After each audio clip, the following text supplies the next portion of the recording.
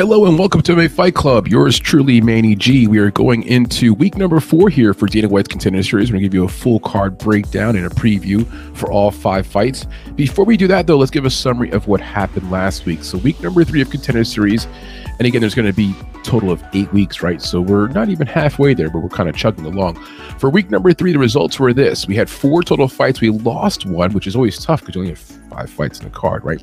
We did lose 1, 4 fights. The last fight, Zachary Reese with an amazing submission armbar finish in round number 1. That was exciting. The co-main event was Oban Elliott with a decision win over Kaik Brito. He gets a contract for that. So did Zachary Reese, of course, with the finish. Contract for Oban Elliott, but man, it was a rough fight. Josephine Knudsen, a lot of online talk about why she didn't get a contract, and she probably gets a call-up at some point later on. She does win by decision. Pretty dominant win, I think 30-27 on all 3 scorecards, but Dana was not impressed. And so Josephine Knudsen gets a win by decision over Isis Bierbeck. And then the first fight on the card, Luis Paiello, the only fight that we had predicted incorrect. He gets an impressive first-round knockout over Robbie Ring. And Robbie Ring, he tried to wrestle. We thought he could wrestle. He could not wrestle. Ends up getting himself torn apart there. Luis Paiello left him bloodied and just bewildered and got the finish. So again, the winners were Paiello. He got a contract, deserved it.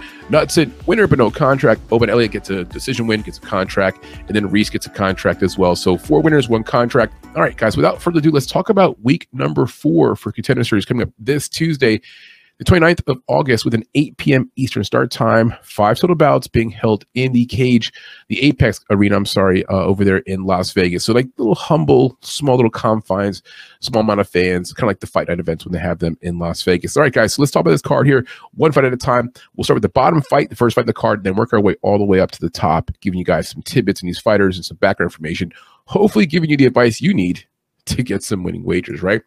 All right, so first fight the card is going to be Carlos Pratas versus Mitch Ramirez. And Carlos Pratas hails from Brazil. Mr. Ramirez, who has a Spanish last name, probably Mexican-American, or it could be a Hispanic, Latino-American, Puerto Rican, Dominican. It could be a whole wide range of things. But Mitch Ramirez is from Utah. He's an American citizen up against Carlos Pratas. And Mr. Pratas is experienced here, a lot more experienced than most Contender Series fighters at 16-6 overall. That's 22 fights, pro fights, a lot of experience compared to most of these guys on the show. 7-0 for Mitch Rodriguez, a welterweight, about 170 pounders. Before I get any further into the details, I'll tell you, I do like Mitch Ramirez to win this fight by round 1 submission. That is my prediction. Let me get back to the details here. So for Carlos Pratas, 16-6 overall, 5-0 in his last 5. He's from Sao Paulo, Brazil, 30 years old, which is not too old for the show, but that's like kind of like, you know, towards the older end. But you know what? Mitch Rodriguez, also 30 years old. So these guys are both the same age. For Pratas, 6'1" in height with a 78.5-inch reach out of Val Top Team. For Ramirez, who goes by the Fight Stalker, he's undefeated at 7-0. You do like that. From Utah, 30 years old, as we said before. 6'2" compared to 6'1" for Pratas. You know, watching them fight, prior fights, I have a hard time believing Pratas is the shorter fighter. I think he should be taller. Nonetheless, they should be in the same range. I mean, Tapology, nothing against them. They just get the numbers whenever they get them, so they may not be perfectly on point there. But I do think Pratas may be the taller fighter when it comes down to them squaring up. All right, so Mitch Ramirez by round 1 submission is the prediction. For Pratas, a kickboxer with knockout power, usually the taller fighter in his matches, but won't be the taller fighter for this fight, as we mentioned before. Quick hands and a heavy jab. Now, Pratas is 9-1 in his last 10 fights, currently on a very long winning streak. He's a guy who's obviously winning a lot of fights. Winning is a habit. He's earned KO finishes in his last 5 wins, so he's got finishing power.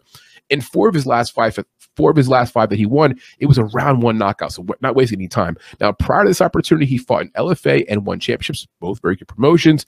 He can get into trouble when he lets people push him against the fence. He's a long fighter.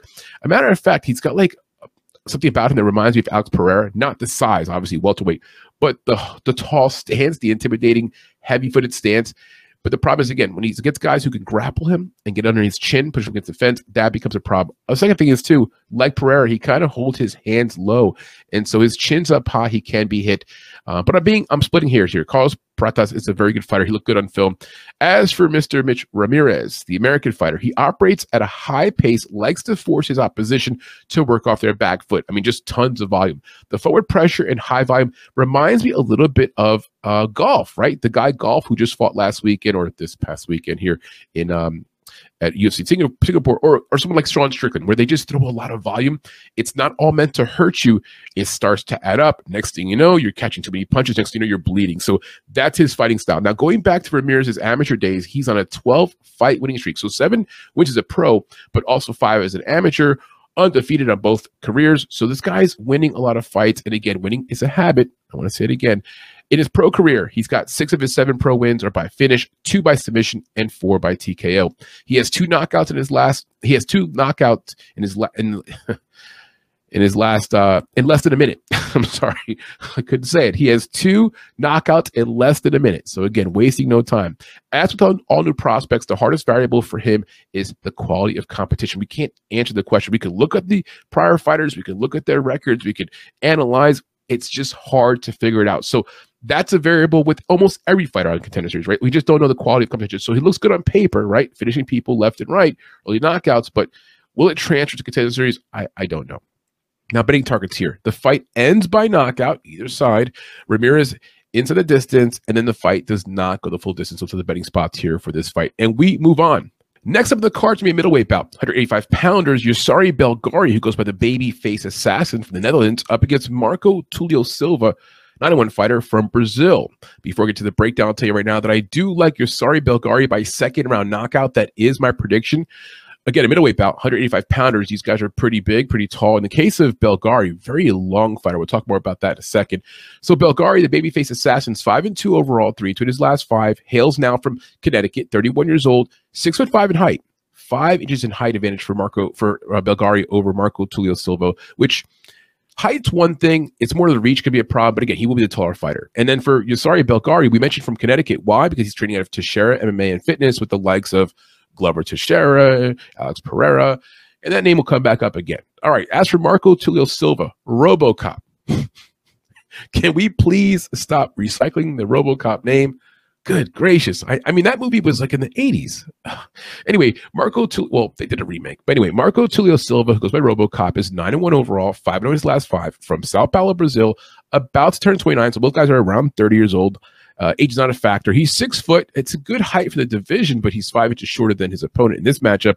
And for Silva, out of Shoot Boxe Diogo Lima, very good gym down in Brazil. As for our notes here, we do like Belgari by second round knockout. That is our prediction. For Belgari, he's a rangy kickboxer that'll have a 5-inch height advantage. He makes a commitment to attacking the body and the legs. Now, while the fight's standing, he should have an advantage. Now, though on paper at first glance, you're like, oh, Belgari only has a few fights, right? Well, look a little bit further. He actually has a whole kickboxing career before he moved over to mixed martial arts. He fought multiple times against guys like, you may have heard of him, Israel Adesanya, some random guy, Alex Pereira. You fought him twice too. Anyway, if you recall, on week 1 of the series this year, Dana gave a contract to a gentleman named Almeida. Almeida is 35 damn years old, maybe the oldest of any person who ever got signed from this show.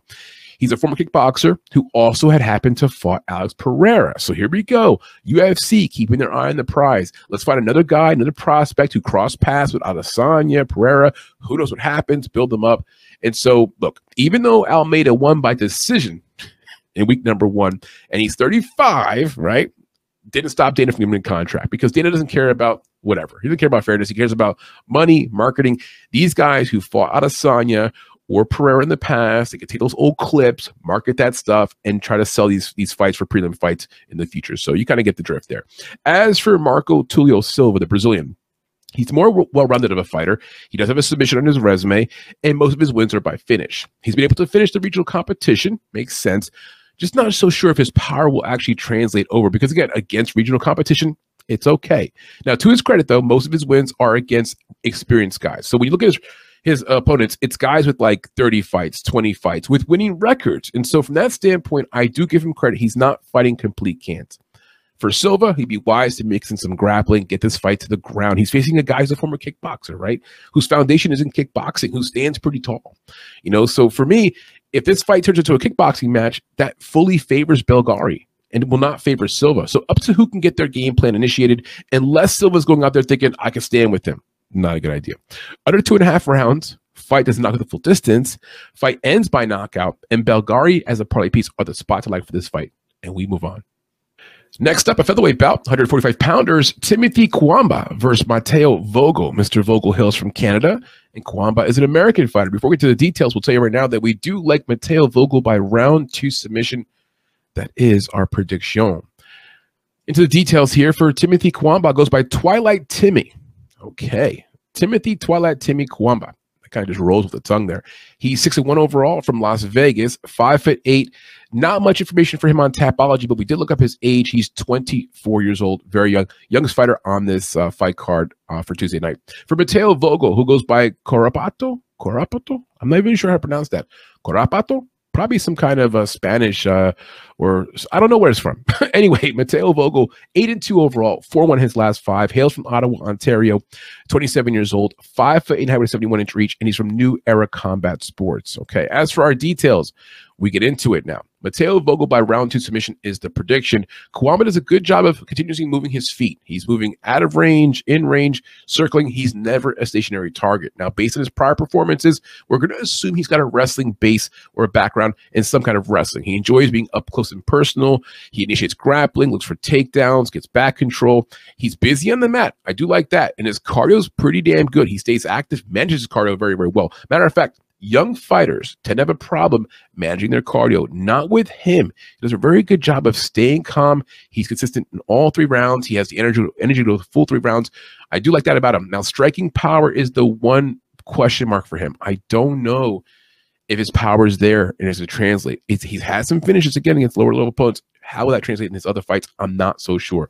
For Mateo Vogel, exciting Canadian prospect with fights, and he also fights similar to Kwamba. Both guys are actually like to grapple, like to wrestle, mix in a balanced fighting style. The difference though with these two guys is the higher finish rate here. For Mateo Vogel, he's much more lethal in the jiu-jitsu area. 5 of Vogel's 8 wins are by submission. In comparison, Kwamba, who likes to grapple, has no submissions yet as a professional. Now, for Vogel, he appears to have also a speed advantage. So even on the feet, if they're striking, I think he's got quicker hands. I'm thinking based upon film again. I can't be sure until we watch the fight and see it. But again, based upon the prior fights, he seems to be faster. Now, they've both been KO'd before, so a knockout is not outside the possibility for either guy. Again, based on their fighting styles, it's likely this fight hits the mat at some point. They both like to grapple, right? So we're going to see some grappling. At some point, we get the answer to the question, who's the better grappler? A ground and pound or submission finish is kind of how I see this fight ending. The betting targets here, under 2.5 rounds. Fight does not go the distance, and Vogel into the distance. Those are your betting spots we'll be looking at here for this fight. And we move on.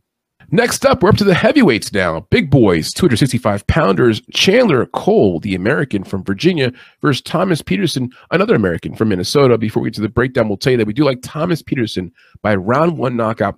That is our prediction. Okay, back to the details here. For Mr. Cole, goes by the hammer, 10-3 overall, 4-1 his last 5. So on a good streak recently, 28 years old. 5'10" in height, though, with a 75-inch reach. We're going to talk more about that in a second. He's out of Wise County Combat Club and Team Oxidon MMA. As for Thomas Peterson, who goes by the Train, 7-1 overall, 4-1 his last 5 from Farmington, Minnesota, 28 years old. So these guys are both 28. Good young age prospects for heavyweight division. Of course, UFC just needs more prospects in the heavyweight division. So these guys are vying for an active spot that's available, right? And as for Thomas Peterson, he's out of Spartan MMA. Okay, details here, more details. Cole, he's a shorter heavyweight, right? 5'10". He's got PFL experience and also was on the Ultimate Fighter last season. He fought one fight, unfortunately, lost the fight to Jordan Heiderman. Cole's got a very thick physique. I mean, that's a nice way of saying he probably could lose a few pounds. I mean, the guy at 5'10", I'm not trying to body shame him. I got a few extra pounds myself, but he literally could probably go down 2 weight classes, and if he did that, man, he'd have some power too. I don't know. He just seems to be very overweight, and his cardio, or lack thereof, it's a major issue. This guy has not been out of the first round in one time in like 15 pro fights, and it's been years. Last time he came to the first round was like 2017. So here's a guy with poor cardio, starts strong. Like for him, the key to victory is get a takedown, rain down some strikes, overwhelm the opponent, beat him up early. We get to the number 4-minute mark there, 4 minutes and 30 seconds of round number 1. He's already starting to gas. The longer this fight goes, Peterson's going to be able to just finish him easily. And again, 15 pro fights here for Cole. Only made to the second round 1 time. All 7, though, of Peterson's pro wins are by knockout. 6 of those knockouts occurred in the first round. Now, he went 5-0 as an amateur before going pro 2019. So his only hiccup so far in his career between amateur and pro was a loss to Waldo Cortez Acosta last year in LFA. And of course, Acosta, who looked very good this past weekend in UFC Singapore, legit heavyweight, so not the worst loss. Almost all of Peterson's fights have been in LFA as well. LFA, a very quality promotion, so he's been well prepared. LFA does produce a lot of fighters who do move on to Bellator, UFC, higher level promotions. So I'll tell you what, we're going to go with Peterson because Cole has a limited window of opportunity. So if you like Cole, take him round 1 finish, round 1 knockout, not even round 1 finish, not round 1, not submission, round 1 knockout for Cole. That's his path to victory. Otherwise, I don't see how he gets it done in round 2 or 3. I think Peterson will have the entire fight at his hands after that first wave of attacks from Cole. I think Peterson gets to him. By the way, UFC's had guys like Cole. Look at Parker Porter. Parker Porter is a short heavyweight that should be fighting probably at light heavyweight and has no chin, getting rocked, and may have fought his last fight in the UFC, actually. He got knocked around there in Singapore, didn't look good. Or guys like Carlos Felipe, who are no longer in the UFC, but shorter, overweight heavyweights because they need him so badly. I just think of a guy like Cole here. They're serving him up to Peterson, and really they're setting Peterson up for a win here. And if Peterson can't get a finish here, then he's not going to get a contract either. If this fight somehow goes the full distance, oh my head. But give me Peterson here to get a knockout at some point, probably late round number 1. And if somehow we get to round number 2, then yeah, into round number 2. He's the more natural heavyweight, at the more upside. And with Cole, he needs to lose weight. So betting targets here under 1.5 rounds. Peterson ITD, which means it's at the distance, and then Cole by round 1 knockout as a possible, long range prop. Gonna probably have some crazy odds there, but round 1 or bust is Cole's MO. Let's move on. And the last fight in the card is going to be Dylan Salvador against Balaji Oki. I think I'm saying Balaji's first name correctly, but I feel like I'm saying Biagio, the guy from PFL. Anyway, Balaji Oki from Belgium up against the French fighter Dylan Salvador. It's the last fight in the card. I don't want to say main event because there's 5 fights. There's really no main event, but it's a lightweight bout, 155 pounders. These guys are that's that range of the small guys, like 135, 125. And you got these guys in the middle who have power, who have size, and cut a lot of weight, right? So before I get to the breakdown here, I'll tell you that we do like Balaji Oki by round 2 knockout. That's our prediction. Not with much confidence. This fight is the one we had the hardest time in the card finding a lean because both guys have good ability and did not separate themselves on film enough, especially like Balaji Oki. We're choosing him to win, but it's like, he doesn't do anything on film where it's like, oh, he's amazing. He's got some power in his hands and he's inexperienced. He's got some ability, but both guys have a path to victory. We'll talk about that here in a second. Let's get to the details on Tapology. So for Mr. Dylan Salvador, 5-1 overall, 4-1 his last 5. He hails from France, now based out of Atlanta, 30 years old, 5'9" height. As for Balaji Oki, the Zulu warrior, that makes sense. I mean, he's based out of Belgium, but profile picture, very dark skin, probably has maybe some African roots, right? The Zulu warrior makes sense. Again, so from Belgium, 27 years old, 5'10", about the same height. And for gyms, he's out of Da Vinci, and for Dylan Salvador out of Nessar K. Okay, as for our notes here, Salvador is a French kickboxer in the process of transition to mixed martial arts. He prefers to work at range where he can operate behind leg kicks and jabs. He's not bad on the ground, though, for a fighter with kickboxing base. Matter of fact, 4 of his last 5 wins were by submission. Let me say it again. A guy with kickboxing in his background, 4 of his last 5 wins by submission. That's impressive. Now, one of the biggest concerns we have with Salvador is his lack of urgency. Now, maybe we watched the wrong fights of him, but he often waits for the perfect punch instead of throwing combinations. And like in a prolonged fight, if this goes to 2.5 rounds, 3 rounds, he's going to be getting behind on the scorecard. So I just would like to see him have a little more volume and just up the urgency. Now, maybe this setting here, right, the Contender Series and needing to get a contract, whatever else, maybe he'll up the sense of urgency, but it's an issue for me in the past fights. Now, as for Balaji Oki, he's looking for his 8th win in a row. But mind you, this guy lost his first pro fight in 2018, and then after that, ripped off 8 straight, hasn't lost since. So you do like that. Not how you start, how you finish, right? Oki has the power to finish fights, and his grappling is serviceable. That's a nice way of saying his grappling is okay, defense is okay, but he's not the better grappler here. He would be wise to get this damn thing on the feet because on the ground, he has to deal with the issues of Salvador trying to submit him and defending that, maybe getting tired in the process. So, based upon watching film here, Oki may have a harder punch. That maybe has an advantage there. So keep the fight on the feet. I think that's going to be where he's going to be operating better at. And again, volume. That's going to be an issue for both guys. Oki's not the highest volume guy. He does come forward maybe a little more in Salvador, but again, volume is an issue for both guys. They need to pick it up. And if this fight goes to the scorecards, you need more punches, right? This fight will come down to who can implement their game plan. We're ever so slightly going on the side of Oki due to the striking power, but it's a coin flip, guys. And if you're on the other side of here, Dylan Salvador, he's got submission ability. He's more balanced. I get it. He's also inexperienced. They're both inexperienced. A lot of variables here, but the spots we like from a betting perspective are going to be the fight does not go the distance, Salvador by submission, or Oki by knockout. That's a prop available on DraftKings. So Salvador by submission or Oki by knockout. That'll be lined as one prop when it comes out on DraftKings. The last prop there is the fight does not go the full distance. So that's your breakdown of the 5 fights here for week number 4 of Contender Series. I'll give you a summary here in just a moment and also give you guys a few announcements before I let you go. Here are your swift picks week number 4 of Dana White Contender Series. In the first fight, like Mitch Ramirez by round 1 submission.